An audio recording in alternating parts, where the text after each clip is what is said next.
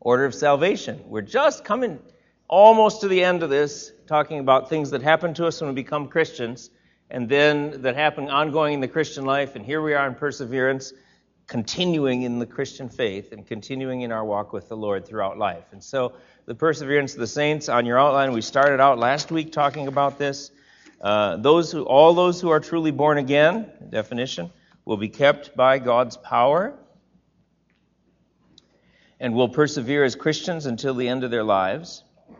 And only those who persevere until the end have been truly born again. So we started out letter A. All who are truly born again will persevere to the end. That is, if you have trusted in Christ as your Savior, then by faith alone, no other requirements, no requirement for good works or earning merit in any way, but just by faith alone, the merits of Christ's righteousness are given to you, that God counts them as yours. They're imputed to you. And your sins are forgiven. They're taken by Christ because God counted them to Christ and He took the punishment for them. So once you've trusted in Christ, then you have eternal salvation, and it's never going to be taken from you. Jesus says that everyone who looks on the Son and believes in Him should have eternal life, is the will of my Father, and I will raise him up at the last day, raise him up to eternal life in heaven with Christ. He says, my sheep hear my voice. That's you. My sheep hear my voice. I know them, and they follow me, and I give them eternal life, and they will never perish. I was thinking, just reading through the latter part of John's Gospel, when this is chapter 10. My sheep hear my voice, and I know them, and they follow me. But at the end of the Gospel, after the resurrection, Mary comes to the tomb. She's looking around. Where have you taken his body? And she thought it was the gardener who said something to her. And then Jesus said, Mary.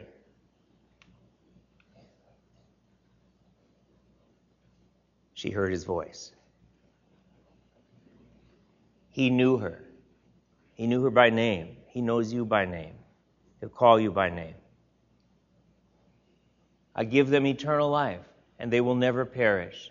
No one will snatch them out of my hand.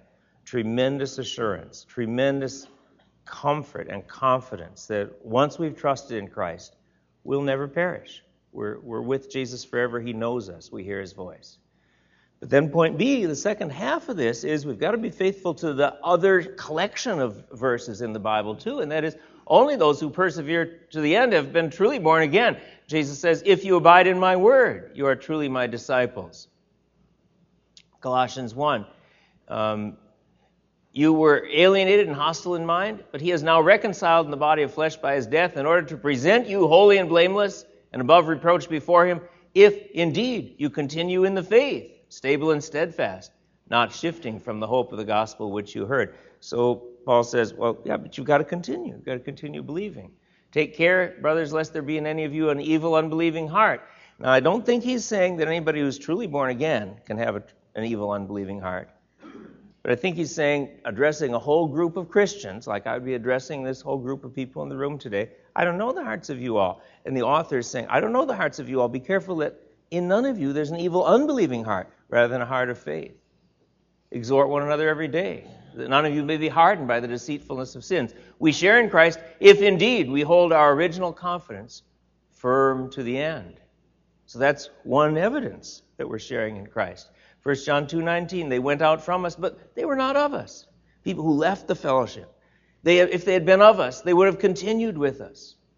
But they went out, that it might become plain that they all are not of us. They weren't part of the true body of Christ. They left and didn't continue. So these warning passages, they're not given to make us think assurance of salvation is impossible. I want to talk about assurance for the rest of the time this morning. But to warn people against falling away and to warn those who have fallen away. And there are many evidences of salvation that can give us assurance, and we're coming to those in a minute.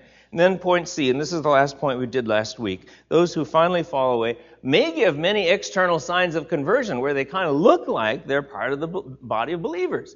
And, of course, the example is Judas, who was with the 12 disciples, and they didn't even know that Jesus knew, but the rest of the disciples didn't know that Judas really didn't have a believing heart, that Jesus says, I've chosen you 12, and one of you is a devil. He knew that one of them would betray him. But when Jesus said, one of you will betray me at the Last Supper, they didn't say, it's Judas, it's Judas. No, they said, is it I, is it I? And so Judas had somehow played the game. He'd gone along and learned the talk. And yet he was not a true believer. And Paul talks about false brothers secretly brought in who caused him danger. Galatians 2:4, 2 Corinthians 11:26. I went over some of these last week. And then we talked about this longer passage in Hebrews at some length about people who fall away. It's impossible in the case of those who have once been enlightened, have tasted the heavenly gift, shared in the Holy Spirit, tasted the goodness of the Word of God and the powers of the age to come, and have then fallen away. That is, they gained information. They knew about the gospel. They kind of sampled it. Maybe they had answers to prayer and tasted the goodness of the Word of God. It seemed beautiful to them. And they were in worship times with the church, and they've kind of felt, oh, there's something real here. But they then fell away. Well, what does the author say about them? That their nature was, all they did was receive, receive, receive. There wasn't anything positive given back. Their whole life was just bearing thorns and thistles. There wasn't any positive fruit. As the example is land that drinks rain, and if it bears thorns and thistles, it's worthless and near to being cursed. Its end is to be burned. And so it's a strong warning. And I mentioned that people in the Christian world, interpreters, differ on this passage. And some people think that this means they were truly born again and they lost their salvation. But I don't think, both from this passage, where it compares them to thorns and thistles, or a land that bears thorns and thistles, and then from the rest of the New Testament that is so strong on you won't really lose your salvation if you're saved. From those two considerations, I think that this is somebody that kind of came into the fellowship of the church but did not really have genuine saving faith. So they've affiliated with the church, and they understood the gospel. They felt the power of the Holy Spirit at work, but they fell away. Other passages that are used to argue for loss of salvation, I don't think these prove that you can lose your salvation, but some people have used them. Hebrews 10:26, if we go on sinning deliberately after receiving the knowledge of the truth, there no longer remains a sacrifice for sins. This is a strong warning against falling away, but not proof that someone who has truly born again can lose his or her salvation. See, again, it's after receiving the knowledge of the truth. Do you understand the gospel? Yeah, I understand it. But I just think of a guy, Margaret and I had an evangelistic Bible study a number of years ago in England when we lived there for some time. And there was a fellow that we liked, and he came to the fellowship of the church. His wife was a strong believer, and we had this Bible study week after week after week. He could kind of give the answers, but he'd say, I just will not commit my life to Christ. I will not trust him. I just am not ready to do that yet. And we came back a number of years later, still in the same situation. And there are people like that. They understand. They receive a knowledge of the truth, but they just will not believe it. And that's a dangerous situation to be in because they've been given so much blessing through that knowledge, but haven't responded to it. Revelation 3:5, some people use this to say you can lose your salvation because Jesus says, the one who conquers will be clothed thus in white garments.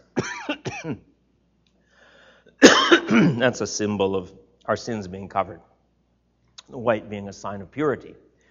And Jesus is clothing us with his obedience or righteousness. The one who conquers will be clothed in white garments. And I will never blot his name out of the book of life.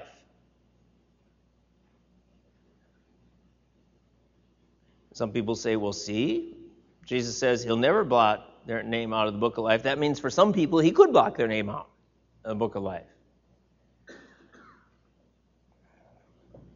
And my answer is, it's not good to use a verse where Jesus says he will not do something to try to prove that Jesus will do something.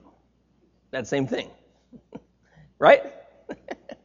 So I need an example here.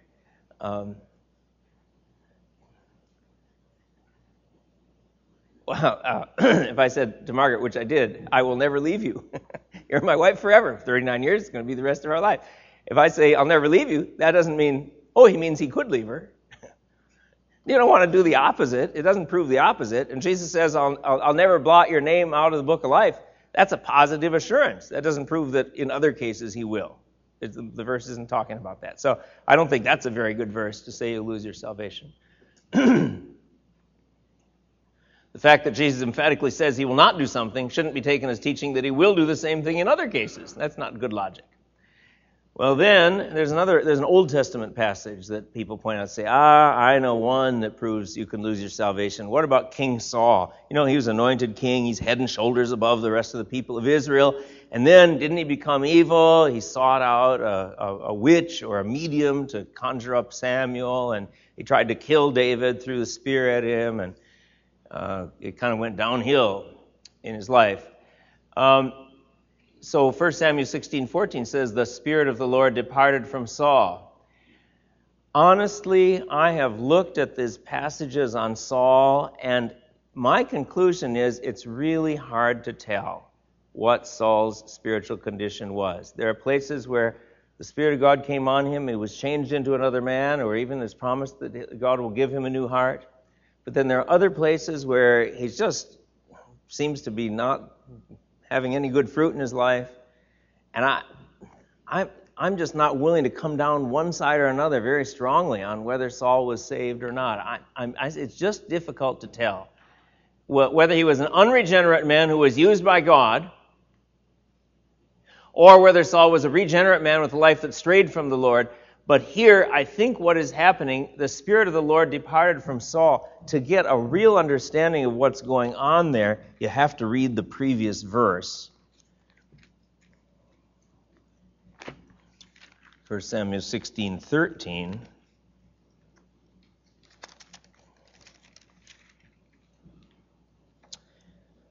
Then Samuel took the horn of oil and anointed David in the midst of his brothers, and the Spirit of the Lord rushed upon David from that day forward. And the next verse, the Spirit of the Lord departed from Saul. So I think what's happening is the Holy Spirit was empowering Saul for kingship and equipping him for the responsibilities of king. And then the Holy Spirit departed from Saul in that sense and went to empower David and anoint him as king. So I don't think it tells us about Saul's internal heart condition. It doesn't tell us about his salvation. I think it's rather spirit in the sense of empowering to be king, anointing, equipping to be king. So I am not sure about Saul. That's all if he was really born again, then I think same thing in the Old Testament and the New Testament. If he was really born again, then he had a lot of disobedience, he lost a lot of reward, but he's still saved, and we're going to see him in heaven. If he was not born again, then he was just someone that the Holy Spirit, for some reason, worked in his life to lead Israel, but short of him coming to be saved. I don't know. Samson is a similar case. He did all sorts of sin. He had this mighty power. He delivered Israel from the Philistines, and then he did all this sin, going visiting a prostitute and living with Delilah that he wasn't married to, and then at the end of his life, though, it seems like he's got his faith back, and he said, and he prayed to God and deliver me, let me die with the Philistines, and the temple comes down. All we do is we get sort of a picture, an overview in the Old Testament. We're not quite sure. So I'm not going to make anything out of those examples when I've got the strong, clear doctrinal texts in the New Testament where Jesus says, no one will snatch them out of my hand, and I'll give them eternal life, and they will never perish. And he who began a good work in you will continue it until the day of Jesus Christ. Those are strong, clear, universal doctrinal statements, and the individual narrative examples I don't think should overturn those. What's your name? My name is Jim. Jim. Yeah. I just said in the OT is more regarding to the service. More regarding to the service Yes. instead of the salvation. Yes. It seems to be, I think you're right, that there's more emphasis on what they do to serve, and it doesn't talk so much about, it's some, but not so much about their salvation individually. Yeah, okay, good. All right. Well, my conclusion is I don't think there are any verses that prove that people can really lose their salvation if they're born again. But now the question is, am I one of those people who's just come to the church and kind of learned the language and gone along with this, but never had genuine saving faith in my heart? Or am I a person who has truly trusted in Christ and has salvation, and it's never going to be lost? And so that's the question of assurance in the Christian life. It's an important question.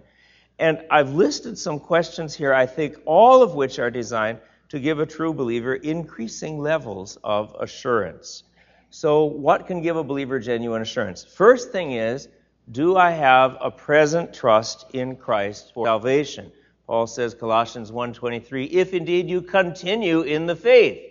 That is today, this morning, Sunday, May 4th, 2008, at 10:18 a.m. Do you have a present trust in Christ for salvation? Are you continuing in the faith, not shifting from the hope of the gospel that you heard? That's why this D. James Kennedy evangelism explosion question is so good at getting at what's in people's hearts. Because it teaches people in doing evangelism to say to a friend, oh, friend, if you were to die tonight and stand before God, and he would say, why should I let you into heaven? What would you say? And if people are honest in asking that question, if they say, well, I've been pretty good, I've been as good as the next guy, I haven't lied too much and tried to be honest, well, they're looking at their own works. See, they're looking at their own life. They're depending on themselves. That's not assurance of salvation. But if someone says, if you were to die and God said, why should I let you into my heaven? And you said, and the instinctive response of your heart is, well, I've trusted in Jesus for forgiveness of sins. And his word promises, if you know only one verse in the Bible, whoever believes in him will not perish but have eternal life. That's what your word promised, God, and I believed it. And that's the right answer. That's depending. See, and if you can ask your own heart, well, what am I really depending on? Am I anxious and nervous inside? Am I going to be good enough? Then you're trusting yourself. But if there's a peace that you're trusting in Christ, and if you stand before God, there's no fear of condemnation. The Bible says there is no condemnation now for those who are in Christ Jesus. It's not based on what you've done, it's based on what Christ has done, and you trust in him. Well, then there's present trust in your heart. That's the number one thing, I think, that should be an indication that you have come to genuine saving faith. Is it there in your heart today? Hebrews 3:14, we share in Christ. If indeed we hold our original confidence firm to the end. That is, are you right now trusting in him? Okay? The emphasis on present faith in Christ stands in contrast, emphasis in the New Testament, stands in contrast to the practice of some church testimonies where people repeatedly recite details of a conversion experience that may have happened 20 or 30 years ago. If a testimony of saving faith is genuine, it should be a testimony of faith that is active to this very day. Now, I don't talk about what happened when you became a Christian. Sometimes that's very encouraging. I was just talking to someone yesterday who was sharing with me about what happened when he became a Christian, and I was encouraged to hear that. That was good. But his focus, his emphasis is not, well, this happened to me 20 years ago, but right today, I am still trusting in Christ. That's the question. Is that clear? You want to talk about that? Carol, I need a microphone up here. It comes down to when you accept Christ and you have the Holy Spirit living within you and your communication with him daily in his word and praise, you have a personal relationship. Yeah. And you have assurance, in your heart. Yeah. If you sin, which we all do, you ask for forgiveness, turn away from it, and keep trying and going ahead. Yeah, Carol, when you talk about this personal relationship, that is really at the heart of this faith, trusting in Christ. Yes, you know him. There's a personal relationship. Yeah, good. Okay. Anything else? Oh, yeah, Gene. When God describes himself as I am, which is in the present, it further at least suggests to me that therefore he's a God of relationship in the present. And therefore what happened 20 years ago, while important, you need to live in the I am world. Good. I am the God of Abraham and Isaac and Jacob. He's not the God of the dead but the living. I am. So it's God presently. Are we trusting in him? Good. Good, Gene. Okay, anything else on this? John and Brian? Wouldn't a person's genuine concern, like John said last week, and he asked you about whether or not he felt like he was saved, wouldn't their genuine, heartfelt concern be an evidence of the fact that you are believing? Because if you don't care, you're not interested, you just like your life of sin, then you don't have any heartfelt concern for your salvation. Yeah, but the concern might be, John, I think that's important. There's some, but the concern might be evidence of lack of faith and anxiety and self-trust, saying there's something wrong here. So, Kathy Brown is sitting in the back, and I've heard Kathy mention, she's a hospice nurse, I've heard her mention about the extreme distress that people feel when there's no spiritual peace at the end of their life. I mean, that's a really hard thing to mention, but that concern might not be a concern that reflects faith. I don't know, Kathy, I'm sorry to I was going to say I'm sorry to interrupt you. It's because I think she was saying something to Margaret when I happened to call on her. It couldn't be. Okay. I used to think it was funny when I was in 8th grade and Margaret was in 7th grade and the teacher didn't allow people to chew gum, and Margaret chewed grape gum, which you could smell through the whole room in the back of the classroom in junior high. That was 7th grade. All right. How did we get off on this? Wait a minute. Okay, Brian, you get the microphone.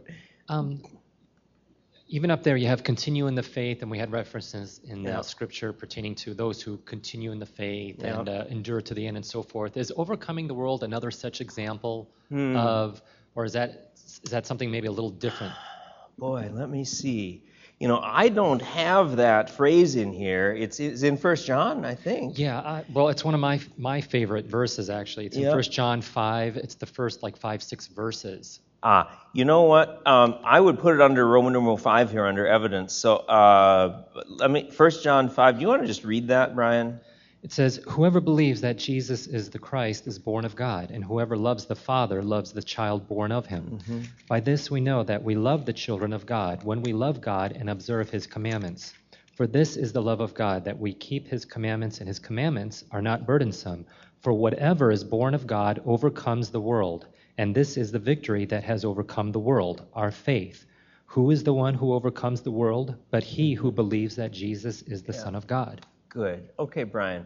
I think that's really important. I think overcomes the world. It's almost a picture of the world is this stream of water that's flowing along in disobedience to God and giving into all sorts of sin. And a believer just doesn't get swept along by that and just gets swept away. It's overcoming that. It's getting out of the stream and going the other direction, or standing against it and going the other direction. Some picture like that. And I'd put that kind of as another part of the obedience on number 5. I'll get to Roman numeral. So good. Let me go on. Okay, so is there present trust? That's one thing, and you can ask yourself. Number 2, is there evidence of regenerating work of the Holy Spirit in my heart? And there are various things that can give evidence of this. First, a subjective testimony of the Holy Spirit bearing witness that we are God's children. Romans 8:16, the Spirit himself bears witness with our spirit that we are the children of God. There's just something in you that gives you assurance that you are God's child. You know what it means to relate to him as Father. You pray to him as Father, and the Holy Spirit gives witness to that. There's something there that we register and are aware of very deep within our hearts or our spirits. And that's really important. Romans 8:16 talks about it. Then is there the fruit of the Spirit? Galatians 5, probably should turn to this just for a minute. If you have a Bible and can turn to Galatians 5, or else I'll just read it. Galatians 5:22. But the fruit of the Spirit is love, joy, peace, patience, kindness, goodness, faithfulness, gentleness, self-control. Against such things there is no law. But Paul's saying, if you've got the Holy Spirit in you, he's going to start growing and producing fruit. And so, do you see over time that your life, not that it's perfect, but is your heart characterized by love for others rather than just hatred and anger and hostility and bitterness toward people all the time? Is there joy rather than just continual cynicism and just unrelenting kind of lack of joy and I don't know, sadness, or what would be the opposite of that? Opposite of the fruit of the Spirit, distress. Is there peace rather than continual unrelenting anxiety? Patience rather than, I don't know. What's the opposite of patience? Impatience. Okay. All right. Kindness, or are you just a mean person? Goodness, or do people think you're just being evil? Faithfulness, or are you continually betraying trust that's in you? Gentleness, or are you harsh? Self-control, or are you completely uncontrolled? I don't think Paul means for us to say, are we perfect? Because we don't get free of sin. But, for those of you whom I have come to know, I'd say those descriptions fit you. I don't think you're angry, hostile, bitter, selfish people.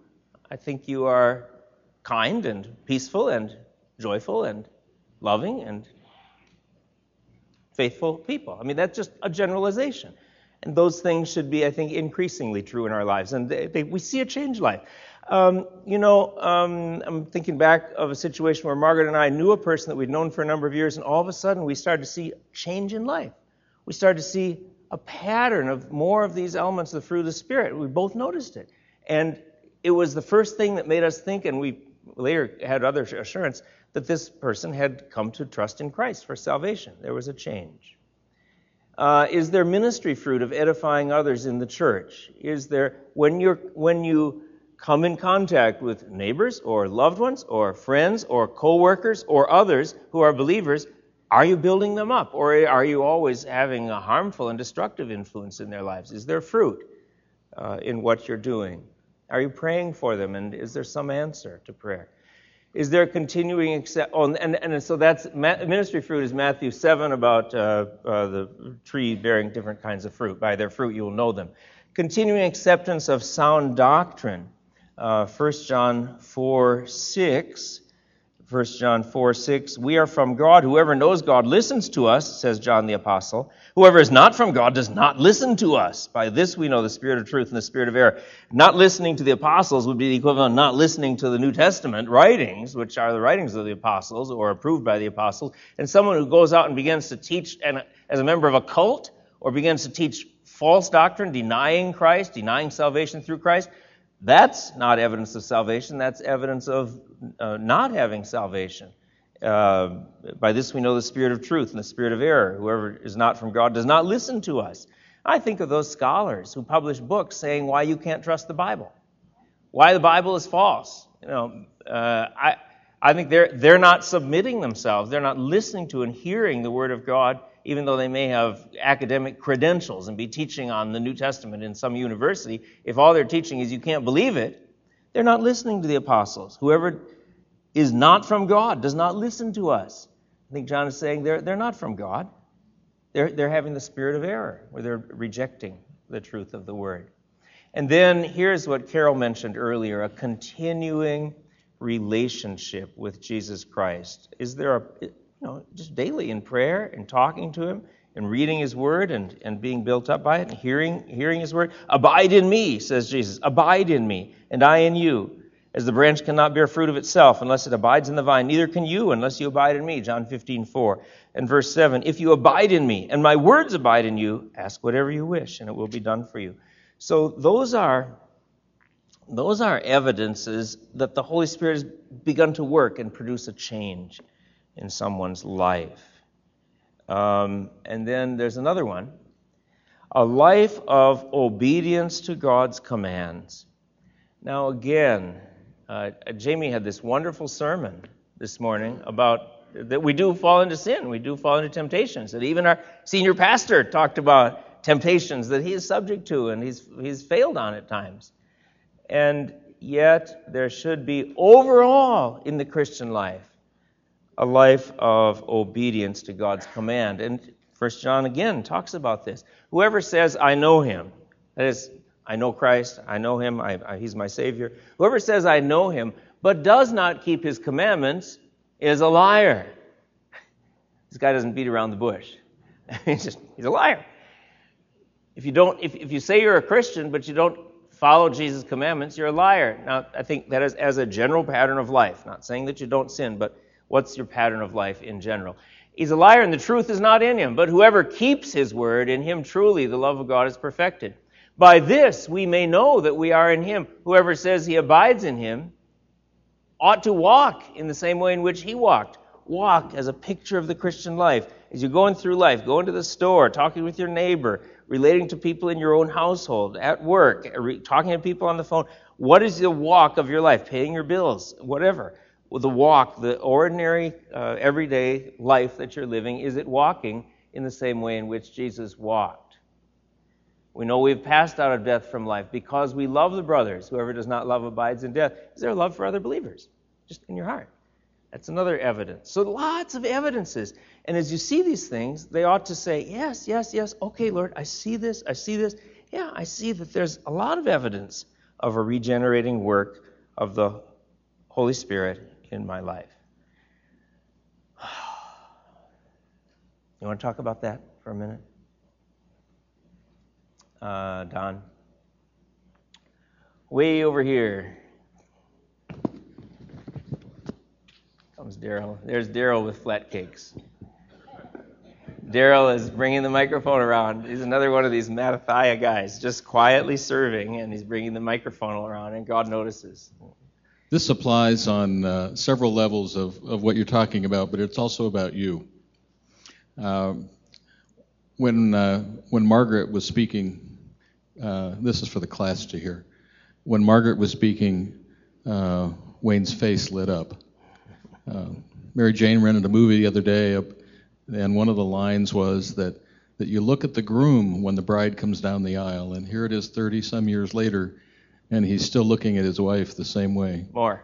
Evidence, more, right? Yeah. Evidence amazing, of God in every one of these areas.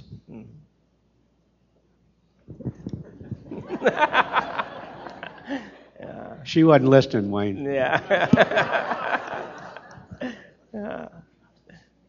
No offense, Bob, but I was back there at the coffee table, and one person after another coming up to me just saying something, and then somebody came up and said, "Can I say something?" I said, "Not when my wife's talking." I paid real attention right then. Okay. Anything else on this? Okay, let's kind of finish this off now. This list should be reassuring to everyone who's a believer. It should be just giving you encouragement and comfort. If it is not, if you're saying, I'm not sure here, maybe I've just been brought up in a Christian home, I learned to kind of follow the rules, but I don't know if it's there in my heart, then that's cause for concern. That's cause for getting alone with God and searching out His Word and saying, Lord, do I really have saving faith? It's maybe cause for getting with a friend and talking and saying, I'm troubled about this. I'm not sure. I know the answers. I know it in my brain, but I'm not sure if it's in my heart. And I'm anxious about dying and standing before God because I'm not sure where I stand. If that's the case, then pursue God. Follow after that question until you have resolution. It's crucial that you not drop it or let it go. It's crucial. Not to brush it under the rug. I'll take care of it later. It's crucial that you press on until there's peace in your heart, that you are at peace with God, that you've made things right with Him, that you've trusted truly in Christ, and you're resting in His work alone for your salvation. And then there's one more thing, and that is 2 Peter. 2 Peter asks us to make our calling and election sure. That is, it's down here at the bottom. Therefore, brothers, be all the more diligent to make your calling and election sure. And how does he want us to do this? Basically, he wants you to continue on in the Christian life and continue on growing.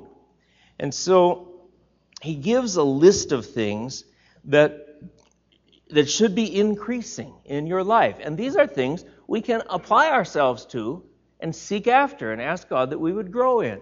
So 2 Peter 1:5, for this very reason, make every effort to supplement your faith. That's initial saving faith, and then it continues. So you've got faith, you've got trust in Christ. But he's saying, don't stop there. There's so much more to the Christian life. And the more that you add, the more and more this deep assurance is going to grow. So you don't stop with faith. Faith, but then what's happening to your life? You're adding virtue. So supplement your faith with virtue. This word virtue, the Greek word arete, A-R-E-T-E, arete, the last E is a long E, arete, it's the word that the Greek culture and Greek history used to describe everything that was excellent, everything that was noble, everything that was worthy of admiration and in personal character qualities. It's a hard word to translate. Virtue, perhaps excellence, it's a whole sum of honesty, integrity, faithfulness, loyalty, courage, purity of heart, all this arete. It's a continual life of pursuing things that are worthy of praise, that are godlike qualities. So that's a kind of an all-encompassing term, and we should be growing in that. And then supplement your virtue with knowledge. Reading the Bible, number one. Reading Christian books. Coming to an enrichment class. Talking with others about the Lord. Listening to Christian tapes. I mean, you're gaining knowledge because knowledge helps us to be obedient. Okay, and then knowledge with self-control. Greek word enkratia. The first part of it is in. The second part is strength or strong. It's kind of an inward strength, self-control. It's, I've committed to do this, so I'm going to do this, even though I don't feel like doing it right now. Or that's inward strength. Or what Jamie was talking about this morning. I know I'm not supposed to do this, and so I'm going to tell you I'm dead to it, and then you don't do it. There's self-control. Or you think about lashing out at someone in anger, and you say, no, self-control. I'm not going to do that. That kind of, okay, self-control. That is, your knowledge of what God wants you to do is in charge. That you grow in that in the Christian life. Self-control, you supplement that with steadfastness. Greek word hupomone, continuing over time under a burden or in a condition. Steadfastness. That is, not only are you acting with faith and love and self-control this morning, but steadfastness means tomorrow too, and the next day too, and next month, and next month. There's a continuing over time. Steadfastness. And steadfastness with godliness. Godliness, Greek word eusebia, it's again kind of what we would think of as godliness. It has to do with a life that has prayer in it, that has worship in it, that has love for God, all these things that would be having to do with our heart in relationship to God and giving to Him prayer and praise and confession and loving His Word. There's all those what we would call spiritual or devotional exercises. I think that's the primary emphasis on this godliness. And godliness with brotherly affection, Philadelphia, Greek word, meaning just care for others and kindness to them. And brotherly affection with love. That's the Greek word agape that you've all heard, this wonderful godlike kind of love.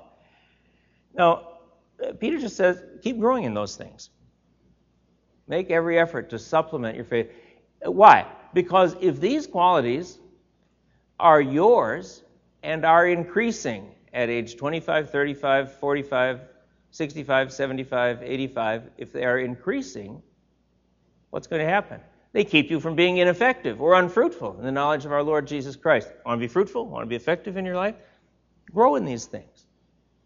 For whoever lacks these qualities is so nearsighted that he is blind, having forgotten he was cleansed from his former sins. Therefore, brothers, be all the more diligent to make your calling and election sure, for if you practice these qualities, you will never fail.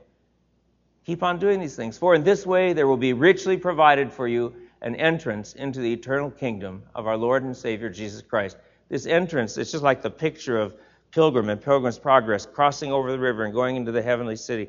And there's just, the angels are singing and there are people rejoicing and welcoming. There's a rich entrance that is going to be provided for you into the eternal kingdom. So I think this implies that there's assurance, and then there's stronger assurance.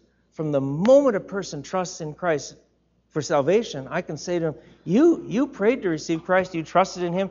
If you die tonight, you're going to heaven. There's assurance, because there's assurance based on faith. But then, and the person can receive that. But people can deepen in their assurance. And I think that Peter is giving us a description of how our assurance can become stronger and stronger over time. Number 4, we won't always be able to tell who has salvation. There are many people. No, this isn't. I added this, but it wasn't on. Is that in your outline? No, okay. I didn't get it. I didn't transfer it. Look, there are many people who give clear evidence of genuine salvation. That's all of you that that's just in general the Christians that we know. There's a wonderful life, and you love to be with each other. There are other people who give clear evidence of lack of salvation. They're just hostile to the church, and everything they do is just leading people to more sin and destructiveness. And then there are also people who are not in either group, because their lives give some positive evidence of salvation, and then other evidence that seems negative. In such cases, we simply don't know. God knows. 2 Timothy 2:19, God's firm foundation stands, bearing his seal. The Lord knows those who are his. And so God knows. And those cases where we have a friend, a loved one, and I can think of several in my own mind, just people in my own life, where I see some positive evidence, I see some negative evidence, I'm not sure. And there isn't a clear profession of faith, but there's some hints that there might be saving faith. And I'm not going to say the person's saved. I'm not going to say the person is not saved. I continue to pray that the person would come to clear knowledge of salvation, and that relationship with Christ would be made strong and right. That's the end. We've got 10 minutes left to talk about this now. Do you want to? Pammy, there's a microphone here coming from Trent. Wayne, while the microphone's coming up to Pammy, going back to your earlier point about the Old Testament of David and the Spirit departing and so forth, wasn't it common in Old Testament times that the Spirit would not indwell people permanently, but would come for a period of time and then depart? And it wasn't until New Testament times that when the Spirit descended on us that it was permanent? Really hard question. Because what you say, Bob, is certainly true about the descriptions that we see. You see the descriptions of this kind of external coming on to empower Samuel or empower Saul or Samson, and then kind of departing, or there's external evidence. And so I want to say, I'm tempted to say that, but I know if anybody's going to be saved, there's got to be, just from what I know about salvation and people and dead in trespasses and sins, there's got to be some kind of internal work of the Holy Spirit to give any kind of faith, even for Abraham or David. So even though it's not talked about so clearly, my knowledge of the New Testament makes me want to go back to the Old Testament and say, well, in order for David to write those Psalms, he's got to be born again. And so I know there's this kind of empowering for service, but I think there's an internal transforming work that's not so often talked about. But if you can tell, I feel like I'm on a little bit shaky ground there because there isn't a lot of evidence in the Old Testament. So, good question, hard question. Yeah, Pammy. I had a precious relative who battled alcoholism and then came to Christ, but he believed he could lose his salvation, and he would continually say that he didn't know for sure if the Lord would let him into the heavenly kingdom or not. And his wife would get so mad at me because I would impart to him what I believed was truth, and that is the assurance of our salvation. But she would say, I want him to stay scared because I don't want him to go back to alcohol. So don't tell him that he can't lose his salvation. And it was, so this went on for about 14 years. And it was very exciting when, because this older gentleman and his wife believed I had a pride problem because I said, I know that I am going to heaven because it isn't anything I did, it's all Jesus. And yet, when I would try to show them that the pride was actually on someone who believed their merits are good works along with Jesus, So that was very interesting, and I am glad to report that the Lord used Charles Stanley and a tape that I got on assurance to allow this man to, in my opinion, see, believe, trust, and rest in his salvation. Good, Pammy. Thank you. Yeah, there's a principle here that I'm glad you were faithful to, but the woman who didn't want you to tell the guy what was in the Bible wasn't. And that is, using what is in the Bible, God's truth, is always the right solution. And never kind of saying, I'm not going to tell him about that part because that won't work. So it's the whole counsel of God and all of it. Yeah. The truth sets you free. Yeah. And that, it would be easier for me to stand up here and say, if you ever prayed a prayer once, you're saved forever. But I don't think I'm being faithful to the whole teaching of God's word then as well. So it's a little bit more complicated, but I'm hoping that this is fair to everything the Bible's saying. Okay. Back here. Yep. Shirley. Okay. My feelings are... Have to put the microphone really close. My feelings are that, to me, it's personal for you to decide if you have salvation, and it's personal for God to know what your heart and whether you have salvation. Yeah. To me, it's nobody else's business but yours and God's. Good. Thank you for bringing that up. It should have been in the outline. I need to say something there.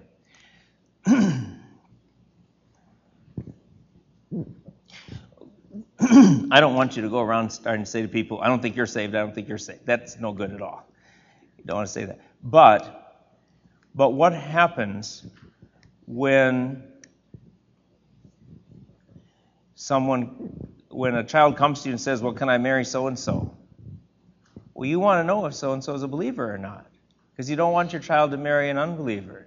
So there's a question. Or someone says, well, should we put so-and-so in charge of teaching a Sunday school class? Well, you want to know if the person's a believer or not.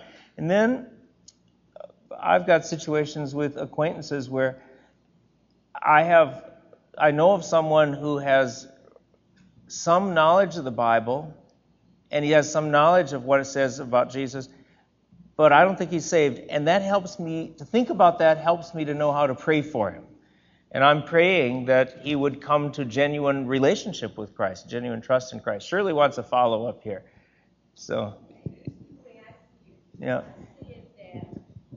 I see it this way. If my child came to me and my daughter Cherie wanted to marry Joseph. Yep. Okay, I don't want her to marry Joseph, but I feel that's her business. She's an adult. And if he is not truly saved, God will deal with him. in his heart. He Yeah. would deal with him. Yeah. That okay. is their business, not mine. Yeah. Okay, because I don't own my daughter. She belongs to Yeah. God. Okay.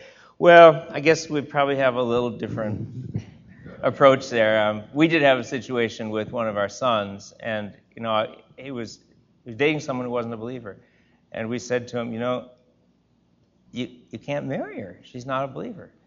And he didn't have to obey what we did, but what we said, but he did, and we're glad for that. So, and the next day he broke off that relationship, and I'm really thankful. I think, and he loved this girl that he'd been dating, but she wasn't a believer, and we had a chance to share the gospel with her, but she didn't really want it. So anyway, that's just where we are. What else, Sandy?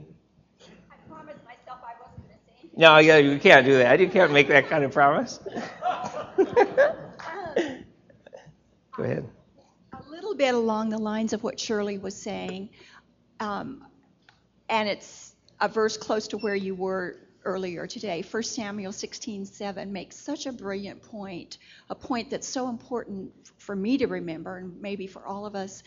God doesn't see as people see, as man sees, but as human beings see. Yeah.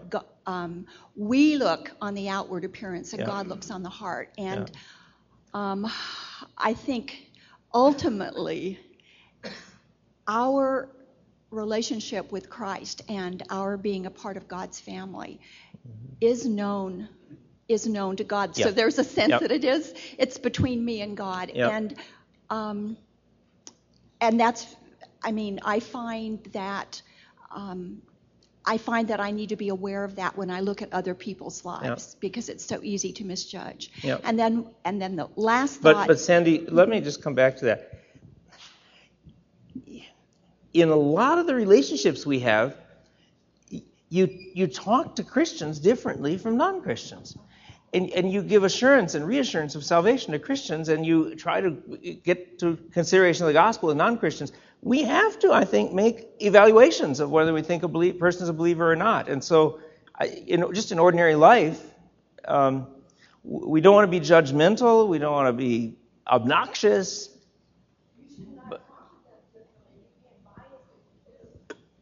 Yeah, I do talk to him differently. Well, no. Okay, Sandy, go ahead. Just the final thought from the scripture where you spent a lot of time last week in Hebrews 6, and that sort of interesting and somewhat troubling to some folks passage. I think the bottom line is the first phrase in Hebrews 6:10. God is not unjust. We can trust the heart of God. And God is not unjust. And I think even in genuinely born again, washed in the blood of the Lamb folks, there can be seasons of life of turning away from God. But God is not unjust, and He knows our heart. He doesn't look on the outside like others do. He looks on the heart. Okay, I'm going to just repeat that because I liked it. It was good, and it needs to be said. After this warning in Hebrews 6, the author says, but God is not so unjust as to overlook your work, the love that you showed for His sake, and assurance of hope and faith. God sees all those things, and God is not unjust, and so God will be fair. So where does that leave me? Oh, yes. So what Sandy is saying, there can be genuine believers who stray. And Saul might be one. But then, or Samson, and then at the end of his life, he's got faith that he prays to God. And so, and they will return to some measure at the later in life. And so we pray for that. But while they're in the rebellion, we don't know. And that's hard to say, but I think that we pray earnestly then. We need to treat it honestly. Okay, I'm way too long. Oh, thank you so much. Let's sing Blessed Assurance, and we're done. Yep. Oh, John's got one. He's got the microphone. Is this on? Yeah. I just want to clarify something about what I said last week. Yep. I don't have any doubt that I'm saved. Yeah. I put my life, and it's tough for me to say this, but I agree with you, though, John. I love Jesus, and I know he loves me. What I was talking about is gifts. Mm-hmm.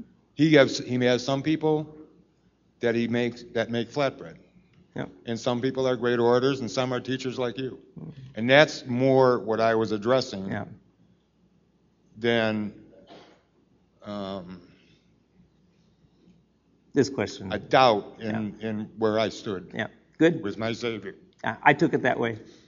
Good. Yeah. There's a lot of evidence of genuine faith in your life, John, and I'm thankful for it. Very thankful. Let's sing first and last verse, and we'll be done.